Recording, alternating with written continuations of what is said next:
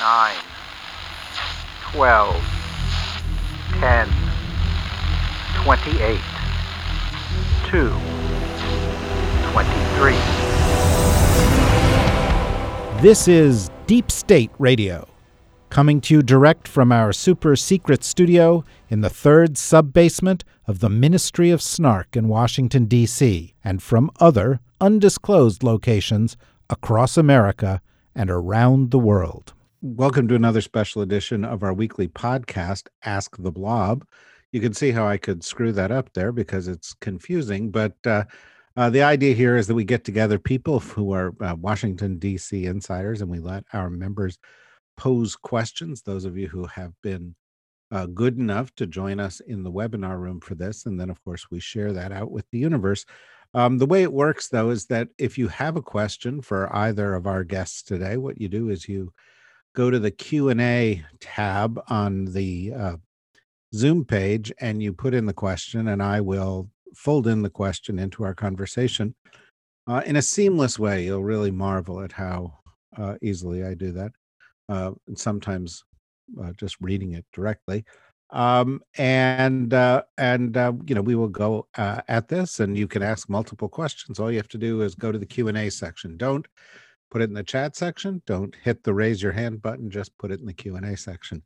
In any event, we're really, really glad to have two people who have been great contributors, not only to our podcast, but to the public discourse over the past several months. Really, people who I think are the best kinds of public servants and kind of actually heroic.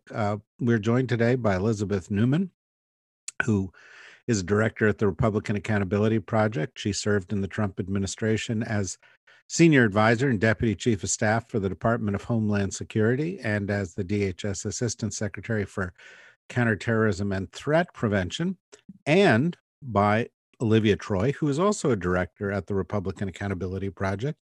Olivia served in the Trump administration as Vice President Pence's Homeland Security and Counterterrorism Advisor, as well as his lead staffer on the House Coronavirus Task Force. A lot has happened since the last time we spoke, and we spoke fairly recently. I just want to hit you with a couple of news items and get your reaction to the news items, and then we'll open it up. Again, I encourage people who are in the audience who have questions to go to the Q&A tab and just post those questions, and I'll get to them. Elizabeth, we finally have an attorney general today. Merrick Garland was approved by a vote of 70 to 30, which is, given the modern politics, a fairly strong showing. 20 Republicans stepping up to vote for him, including Mitch McConnell. Personally, I had a sense that on some of the more sensitive areas of public policy regarding, including some issues about counterterrorism in the sense of domestic terrorism and the insurrection, the Biden administration has kept a low profile to wait for Merrick Garland to get approved. Do you think that his approval now will usher in a new era? Certainly hope so. I tend to try to give the Biden team a lot of grace. They walked into so many fires. Like there were, and talking to people that are still serving or came in to serve, there were a lot of things that the former team left behind, kind of ticking time bombs. And so there's a lot of stuff that we're not seeing in the public that they're having to deal with to try to just right the ship, let alone then turn the ship to the right direction. I mean, it's like the ship was sinking and they're just trying to stop taking on water. Now they're bailing out the water. And then eventually they'll get it moved and turned to the right direction and moving forward. I feel like they're in step 2 of that process. At the same time, knowing that, I feel a sense of slight angst that they are slow in some of their appointments. I have a deputy secretary of Homeland Security nominated yet. Most of the agency level appointments have not been announced yet. And it just makes me a little uncomfortable. I'd like to see them pick up the speed on that, because some of these problems, like the immigration challenge at the border, or how are we going to address domestic terrorism, they're not going to wait. They've been lurking and looming and building for 4 years, and there's just not that much time to waste. So I'm relieved that he's now confirmed and he can get started. And I really hope that that means we'll start to see some substantive changes occurring, especially in the domestic terrorism space. I'll circle back on a couple of those things, but before I go to Olivia, I feel compelled to ask, when you say they left behind, little problems, what do you mean? I mean, my sense is that there are probably things that my impression is that they're in the classified space because of the way that the people are talking about them. But so you're probably talking more of the foreign threat challenge space, but just things that were orchestrated before they left that are requiring a lot of cleanup. I mean, maybe a better example would be what the COVID team came in to see. They thought, hey, the transition team's just holding out on us. They're not telling us all the details. They get in, they realize there's just nothing there. I mean, there's, limited plan for distribution, but there was not the full scale work that they expected. And so they're kind of starting from behind where they thought they'd be starting. And that takes a lot of work to kind of dig out of that hole. It sounds like they're having that kind of experience on a whole host of places, not just COVID. So you mean like Richard Grenell left little metaphorical jack-in-the-boxes in people's desks, and that very well could be. I can imagine. Can you see that happening? Yeah, no, well, I have in my career very seldom encountered anybody quite as petty as Richard Grenell, so it's not impossible.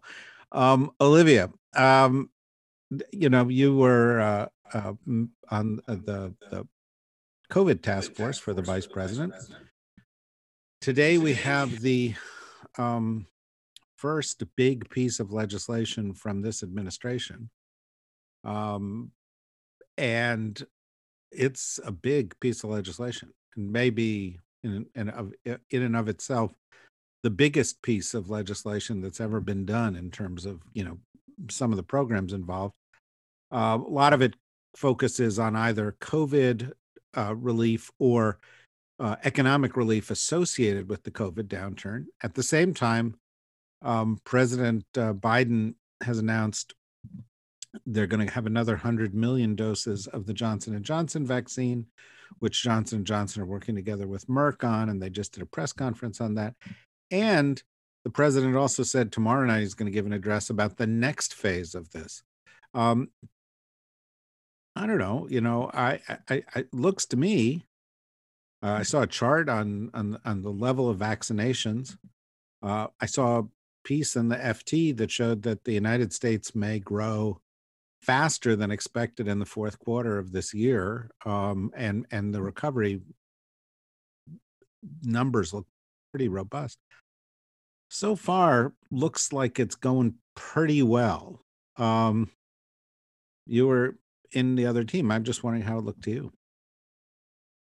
Well, I think that this is what happens when you have a president in office who actually cares about solving the pandemic and the problem. And I think, I give Biden a lot of credit for moving us forward on this issue, because it is something that people have been struggling with for so long, right? Where there's been a lot of loss, a lot of suffering. People have been hurting financially in households. It's just, a year later, I feel like we're just finally starting to see some sunlight through the clouds, so to speak. And so, I think he's doing well. It is a massive piece of legislation, and I can see why some people had hesitation. But to me, having worked on COVID early on in this pandemic, we knew that this was going to be devastating. And to have someone in the White House actually care about getting the vaccines out and getting more vaccine supply and getting it distributed and really focusing on things that are going to give us tools to actually move forward economically, I think that's critical. I was thinking about that and reflecting on it today. My mom got her second COVID dose, her second dose for the COVID vaccine.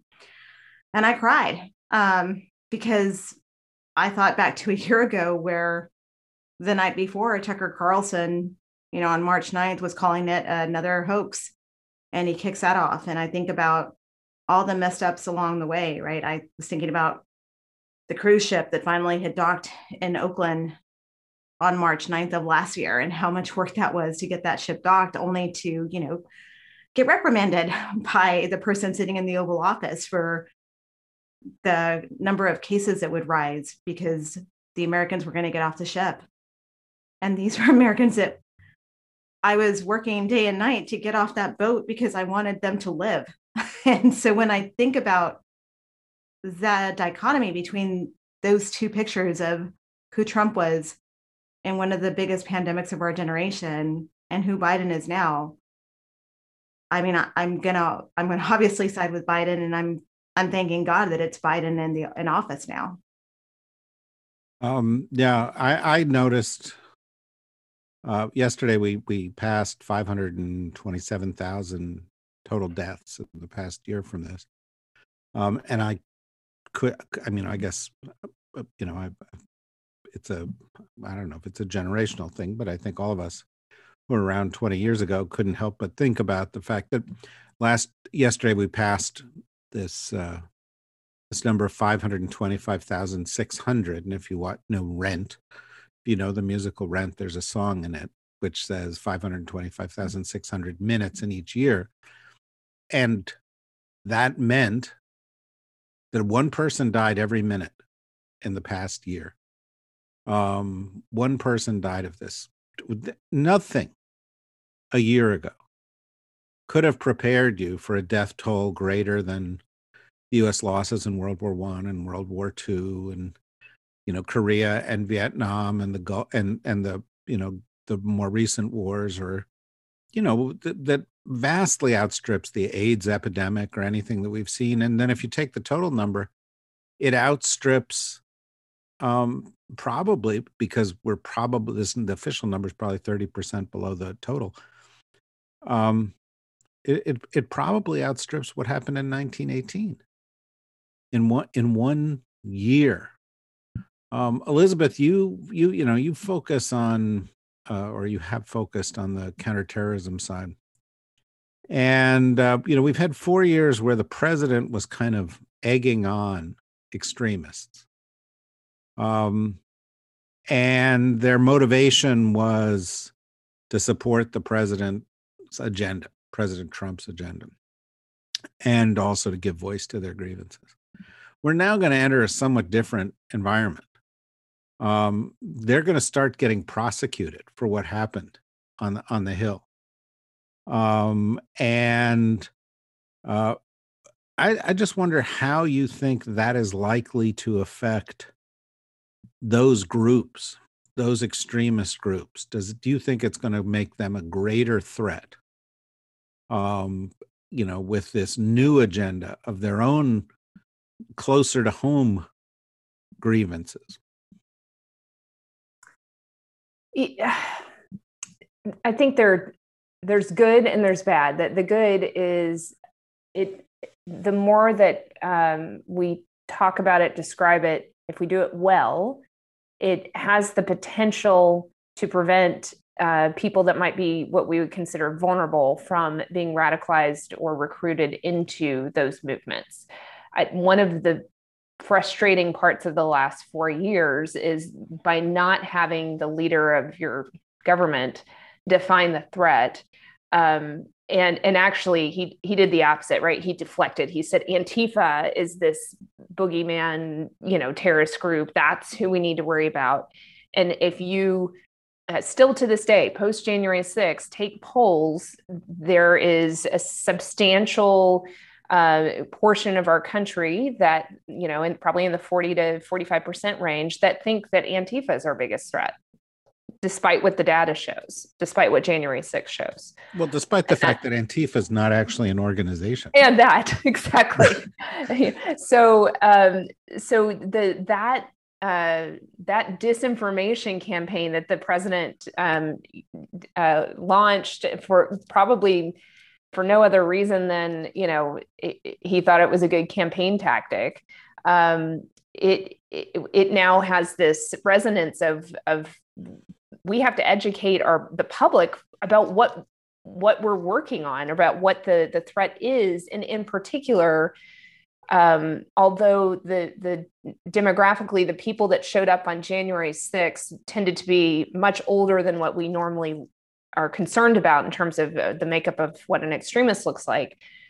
I am still concerned, and other experts are concerned that with the number of children that teenagers, college students that are spending an inordinate amount of time online because of the pandemic, and the nature of the polarized conversations we have ongoing, it is very easy to potentially recruit those 15 to 25-year-olds into these white supremacist movements. And the anti-government militia movements tend to be a little bit older in age. But the point is that because we haven't talked about it, because we're not explaining to moms like, hey, they're using gaming systems. They're using cooking videos. My daughter, who is 7, loves to just click on whatever Alexa pops up that day that's a random cooking video. And when she's a little older, she'll figure out how to do YouTube, because I can't keep eyes on her at every single moment of the day. And she could stumble upon some of these cooking videos that start off somewhat innocuously as just a random cooking video. And then it's weaving in grievance, it's weaving in commentary that leads you down a trail of white supremacist thought. And we need to educate the country that that's what's happening. It's not usually in your face, blatant racism. It's very much a recruitment style, figuring out what your particular vulnerability is, what your particular grievance set is, and then giving you a sense of belonging and inviting you in. And it's only later that you find out that you're a part of something darker. And that doesn't necessarily mean that somebody that's become radicalized will turn to violence, but some percentage of them will. So my concern with 4 years of not talking about the threat is we've just let our especially the younger members of our society become more susceptible to that recruitment. Certainly Trump helped with that recruitment by, patting the Proud Boys on the back and allowing militias to provide security for campaign rallies. Like that, just it made it mainstream in a way that it wasn't 10 years ago. So we have a pretty big problem on our hands when you bring prosecutions to the table and you start having the law applied and people start to hear messages like, hey, there is no such thing as a legal private militia. If you are conducting law enforcement activities as a militia, it is illegal in all 50 states. If we can get every state to actually enforce their law, that would be even better. But it starts to change the nature of the conversation. It educates the public in a way that we weren't able to do the last 4 years. The downside to this is that you still have voices like the Tucker Carlsons and the Laura Ingrams of the world who are taking the conversation about concerns about infiltration of the military and law enforcement, concerns that, we do seem to have a problem on the right, far fringe right, that is motivated towards violence. They take those conversations and they pervert them. And they say things like, I've never seen a white supremacist. I searched for QAnon on Google and I couldn't find them. I couldn't find their website, so they must not exist. They make fun of it. And then they also lay seeds of more grievance where they say, they're going to make it illegal for you to be a Republican in the military. And that's just wrong. They shouldn't take away your right to, be a conservative. None of that is true, but that's the nature of the grievance that you're hearing from those very prominent conservative Inc.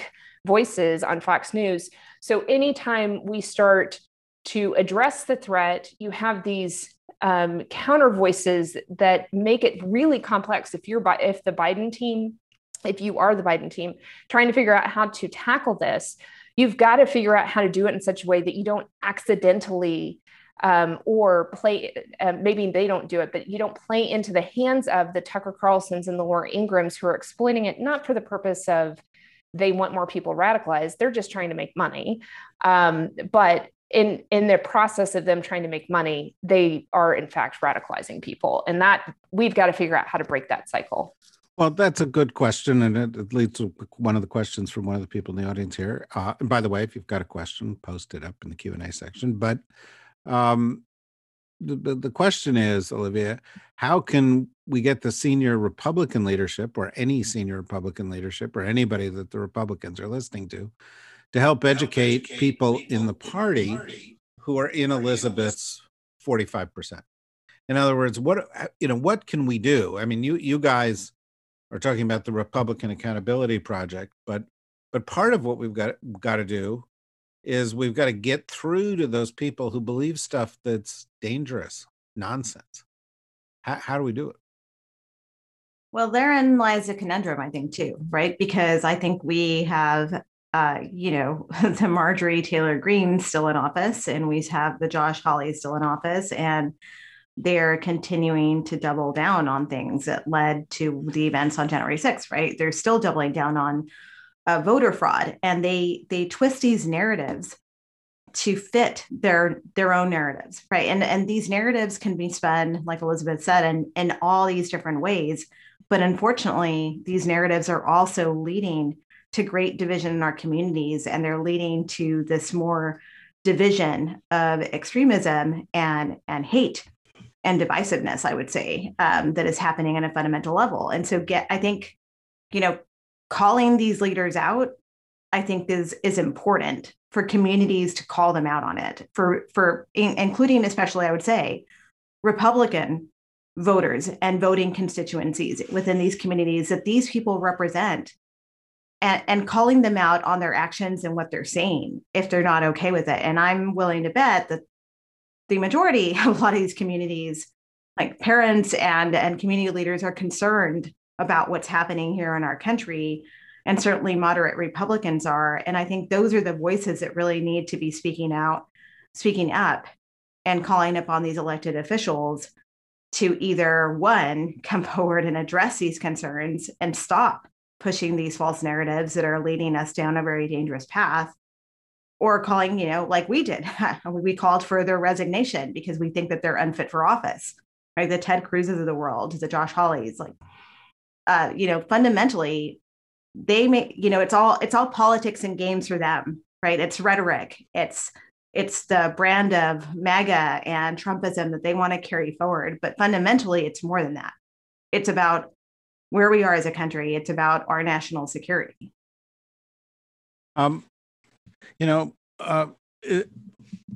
Elizabeth, as I think about it, one of the central problems here is disinformation. And in terms of disinformation, if we have Russian disinformation, we can try to block it. We can actually, launch public campaign and say the Russians are doing this and you shouldn't listen to it. But if it's Americans who are doing the disinformation, we get into a perilous area in terms of free speech. And yet, the disinformation can be seditious. The disinformation can be dangerous. The disinformation can foment violence. What can we do about it? What kind of counter disinformation is legal when the source of disinformation is domestic? And this is significant because when we went into the 2020 election, there are a lot of people talking, informed by 2016, that we got to watch out for disinformation in 2020. And it turned out the Russians, although they did their thing, were not the main source of it. The main source in 2020 was domestic disinformation. Right. And, even if the source is Russian, one of the things the government found is that because public trust of the government is so low, it doesn't matter if you had a a credible spokesperson in the government alerting the public that there was this disinformation, it likely wouldn't have that strong of an impact. What we've learned is that you need to find credible voices from within the communities that are being impacted by the disinformation. So the cybersecurity agency that Chris Krebs ran, they were working on a number of efforts to try to be prepared for election 2020. And one of the things they were doing was partnering with, so where government can come in, government can provide funds to help those credible voices who might not necessarily be in a position to try to do something like this for a public good, public service, but you try to educate those credible voices in advance. And then when you see the information coming in, and it's in the case of 2020, you're right, it was less Russia and more domestic, but we did see domestic disinformation get picked up by foreign adversaries who amplified it and made it more sticky than when it was on its own. So there were still ways in which they could alert those credible voices and hope that those credible voices could help educate their communities. I think that was a nascent effort. It clearly did not overcome the level of disinformation that we had in 2020. I think some of what needs to happen, and especially as it pertains to elections, is probably in the area of legislation on electoral reform that is in some ways broader than just the way we think of disinformation. But in order for us to have a functioning democracy, the voters have to be able to receive fact-based information. And, you know, the media outlets did a phenomenal job. It's not like you don't have fact checkers. It's not like you don't have various versions of fact checkers telling you, you know, the nuanced why this is partially true, but not fully true. It's just that the other factor here is the polarization and the tribalization. You have one set of news echo chamber over on the right, and then another set that I would say for the center and the left, and that discrepancy means that you're never quite fully getting the full fact check on whatever wherever the disinformation was coming from, which, let's be honest, in this case it was mostly on the right this election cycle. So moving forward, I still look for those creative solutions that wouldn't violate the First Amendment, but most likely it starts to look a lot like what we did in countering terrorist use of the internet, which is a heavy reliance on the private sector and enforcing their terms of service and doing what we saw them start to do towards the end. I kind of wonder if, I mean, this is not to blame them, but if somehow they had a crystal ball and could see what was going to come and go back, say, at the beginning of 2020 and start labeling things as untrue or not, accurate, whether it was COVID disinformation or election-related disinformation, would that have made a difference? Would that have changed the cycle of disinformation? Another question would be, what Dominion Voting Systems has done is kind of forced, the echo chamber on the right to, not participate in the libelous lies about the election being stolen, at least not through Dominion Voting Systems. Are there other times and spaces, if we look back in the last year, where a civil suit could have been brought that would have forced whether it's Fox or OAN or Newsmax to not persist in some of the inaccuracies about whether it was COVID or the election? I at least in terms of watching when people have clued in that they were deceived, the two things that I've seen break through. One was related to QAnon, and when Joe Biden was actually sworn in, for some, it was the light switch effect of I've been lied to. And they're now dealing with that, but they no longer follow QAnon. And the other was the Dominion voting system that really kind of, when you have a news anchor have to read a statement over and over again because they're scared they're going to get sued and shut down.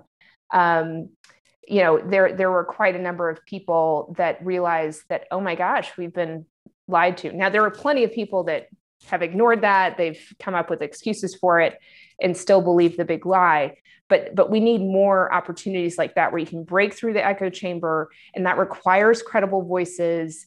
And it requires, here's the other thing, I got beat up on MSNBC, really on Twitter after it hit yesterday on MSNBC.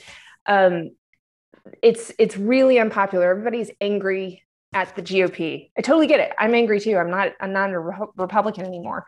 But if you are looking at how do we fix everything that's broken here? How do we fix the echo chamber problem? You have to find a safe space for the principled Republican to come into and not feel like they're going to get beat up on, and to feel like, they can raise their hand and say, I have concerns with this massive, spending bill. While I recognize that there needs to be COVID relief, I am concerned about the size. How are we going to pay for it? ... Whatever their concern is, it's a valid concern. It doesn't mean that that the bill doesn't need to be passed, but somebody raising that concern in good faith shouldn't be beat up on just because they have an R by their name. So somewhere in this dynamic, part of the key to breaking the disinformation cycle is we have to create safe spaces for people to exit. And right now, it's scary to leave your tribe because the other side just wants to beat up on you and say, how did you not see? How could you not understand that Donald Trump was evil? How could you have voted for him? So it takes an element of grace to allow people to exit in some ways, the cult-like atmosphere that they've been a part of. But we've got to create that space because we have so many people that are believing this big lie, and it creates the potential of violence. And so for that reason alone, it's not about fairness. It's none of that. It's that we want to live in a safe society. And right now, when you have 45% of the country believing a big lie, that's a lot of people that have the potential for violence. Law enforcement can't keep on top of that. So we got to find other ways to de-escalate the situation. Okay, so I have two more questions, and I'm going to pose one to Livia, and then I'll pose one to Elizabeth. We've got about 7 or 8 minutes here, but Olivia, this one follows up on what Elizabeth was just saying. And I'm just going to read the question to you because I'm sure it's going to sound familiar and be one that I suspect you've discussed with your friends. But it says, my question is, what do moderate, parenthesis, rational Republicans stand for these days? I grew up in New England. Most of my relatives were Republicans. They were conservative in some ways, but they were rational. Think Elliot Richardson, Olympia Snowe, Ed Brooke. I really don't want disaffected Republicans flooding into the Democratic Party and trying to turn it into, some other version of itself. It's consistent with what Elizabeth was saying, that there ought to be a Republican Party if there could be a rational one. Is that a crazy dream? Well, it's certainly not a reality that we're living right now. Obviously, from what we've seen. But I think it's important to try to make a difference within the Republican Party, if at all possible, because at the end of the day, there are going to be two parties, right? There's going to be, well, for now, there's always going to be, two parties. And I said this before, we're always better when we actually have two parties that are functioning, where people are actually trying to develop real policy and come to the table and come up with solutions and work through things, rather than one functioning party, I would say, and another one that's, too busy arguing over Dr. Seuss books and canceling, like cancel culture or whatever that is. And with no real basis in actually making a difference in the lives of the people they represent, I would say. And so I think rather than debating policy, we're debating just random culture wars at this point on the Republican side, which is really just detrimental. It's not governing, right? And so I think for moderate Republicans, like, what is the definition of one? I think right now it's just being a rational human being, as simple as that, sitting in the center, and realizing that, look, the Democrats are not the socialist enemy that they've been painted to be for them, right? I mean, that is, I think, fueling even more division. So I think it's important. There's plenty of, I would say, center left Democrats that are probably in agreement with the center right Republicans, right? And so there's a center space to be operating in, I think, here that I think matters. And so I think for now, I don't know that I have I can go down the traditional Republican definition of a fiscally conservative person who may be somewhat more socially liberal, or the opposite direction, right? Someone who's more like socially conservative, but still like more fiscally liberal. It could go either way, I think. But I think right now, I think it's critical. I think right now, to me, a moderate Republican is anyone who's taking a stand against sort of the extremism and MAGA. I would say that, to me, right now is what matters more, because that is what is, I think, personally, really a detriment to the direction our country is going in. And you have a bunch of people here who have decided to idolize one human being who's basically hijacked the Republican Party, by movements that have existed before. I'm not going to deny that. They have been there, but he's empowered them and emboldened them. And someone who actually doesn't even care about the party, right? That's the worst part of the whole thing. I mean, I laughed pretty hard when I saw that Donald Trump was suing the RNC and didn't want them to fundraise. He wanted to fundraise. I'm like, yeah, he wants to put it in his pockets. Like he wants to raise money for himself. He's broke. So, I mean, the joke's on them. Any Republican official who really thought that this was the future of the Republican Party and he was going to back them, he might, as soon as he pays all his debt off and pays his legal fees, maybe, and sells his mansion in Mar-a-Lago and finds a new way forward. As long as he can fundraise off of them, he will. But he's not going to back the party, and those funds aren't going to anyone else. So, I mean, maybe that's just a depressing definition that I just gave you. I don't know. Well, it sounds like a pretty realistic report here. Elizabeth, final question. Do the DOJ and FBI have the necessary tools to fight domestic terrorism? So much emphasis since 2001 has been on Islamic terrorism that not enough, perhaps, attention has been paid to the insidious growth of domestic terrorism. We talked about Trump giving them license. Do you think, and this is something we talked about the last time you were on, but do you think Congress needs to enact new laws? Or are there existing laws, as you mentioned earlier, that are just not being enforced?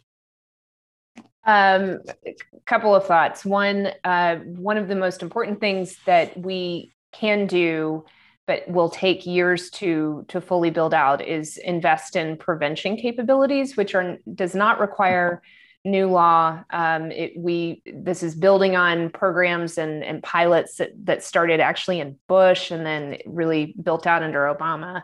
And then in the Trump timeframe, we were able to study what worked, figure it out, and then kind of codified it. And we got budget. It's bipartisanly supported on the Hill. And I have every reason to believe that the Biden team will continue forward with it. And the basic concept is we're trying to create a set of standards and capabilities that our state and local partners can execute upon to help individuals that are vulnerable to radicalization or who have radicalized and they're vulnerable to being mobilized to violence, to intervene with them before they cross a criminal threshold. The problem is just too massive at this point for law enforcement alone to handle. That was the case about 5 years ago before we're in the present environment. It is really the case now.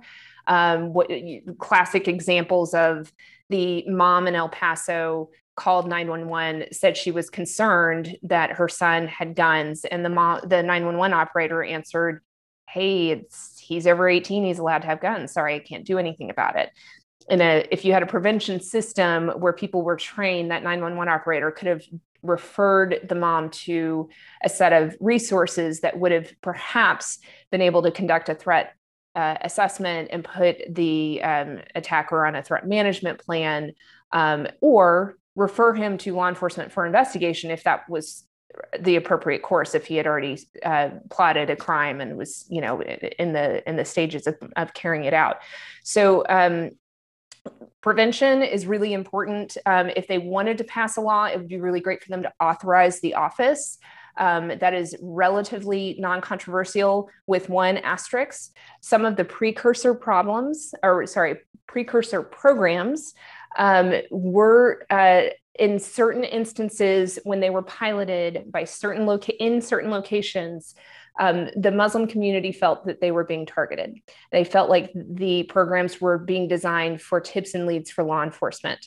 And because of that, you have seen a few organizations come out against prevention. What I think the Biden administration can do is sit back down, hear their concerns. I think we need to learn from the mistakes of our past. We were aware of those. And when we were designing this new prevention program, we took that into account and built in some safety mechanisms to make sure that this effort does not become a tips and leads effort for law enforcement. In fact, law enforcement is kind of, they're a partner, but they're on the side. This is an effort that's more multidisciplinary, a lot of emphasis on mental health and social services capabilities being brought to bear. Anyway, so I think that's one of the, it's not often talked about. It's relatively new in our suite of capabilities. It's being scaled up.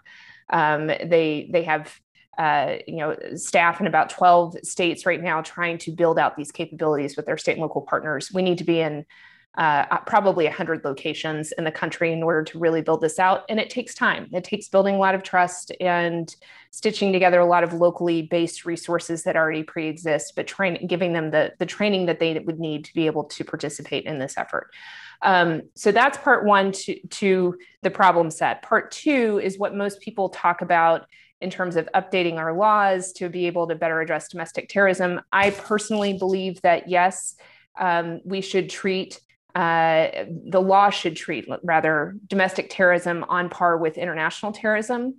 We had an instance last summer where we had some Boogaloo boys plotting to do some not great stuff. And in order for the FBI to wrap it up and close the case and arrest them, they had to get creative. And the Boogaloo boys just happened to have to meet with some Hamas guys. And because they met with Hamas, all of a sudden they are consorting with a foreign terrorist organization, which makes it much easier to charge and prosecute. It shouldn't be that way. If they were planning to do something bad and that was of a terroristic nature, it shouldn't have to be that you have to find a way for them to try to consort with Hamas. So I think at a minimum, we should create a set of standards in the law that treat the criminal act, the same, whether it is in the name of ISIS or the name of neo-Nazis. Beyond that, I think we have to have a commission.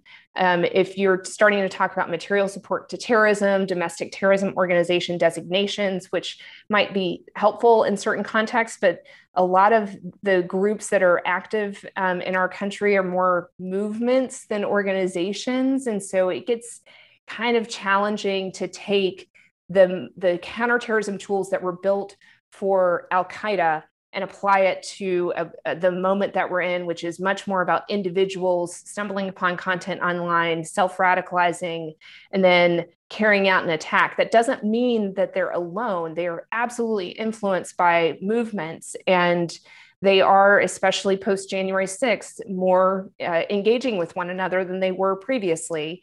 So there is some organizational aspect to it, but it's a very different model than when we passed the Patriot Act, what we were trying to go after. So I would love for there to be a robust conversation about it. It needs to be done carefully. We have a history of abuse of power in this country, and I think we need to be serious about hearing through that before we come to recommendations about how other further changes in the law that are necessary. Very helpful. Very helpful once again to hear both of you. Very nice of you to devote your precious time, a little bit of it, to join us, to join some of the guests here in the studio, and to allow them to participate in the conversation. And we hope you will join us again sometime soon. We admire the work that you're doing, and there's a lot to follow up on. So come back soon, Elizabeth. Come back soon, Olivia. Come back soon, everybody who is listening. If you want to see and hear more about what we've got going on, go to the DSR Network, and we will at thedsrnetwork.com, and there's information on all our upcoming shows and on becoming a member there. In the meantime, thanks for joining us today, and we'll see you again very soon here at the DSR Network. Stay healthy, everybody.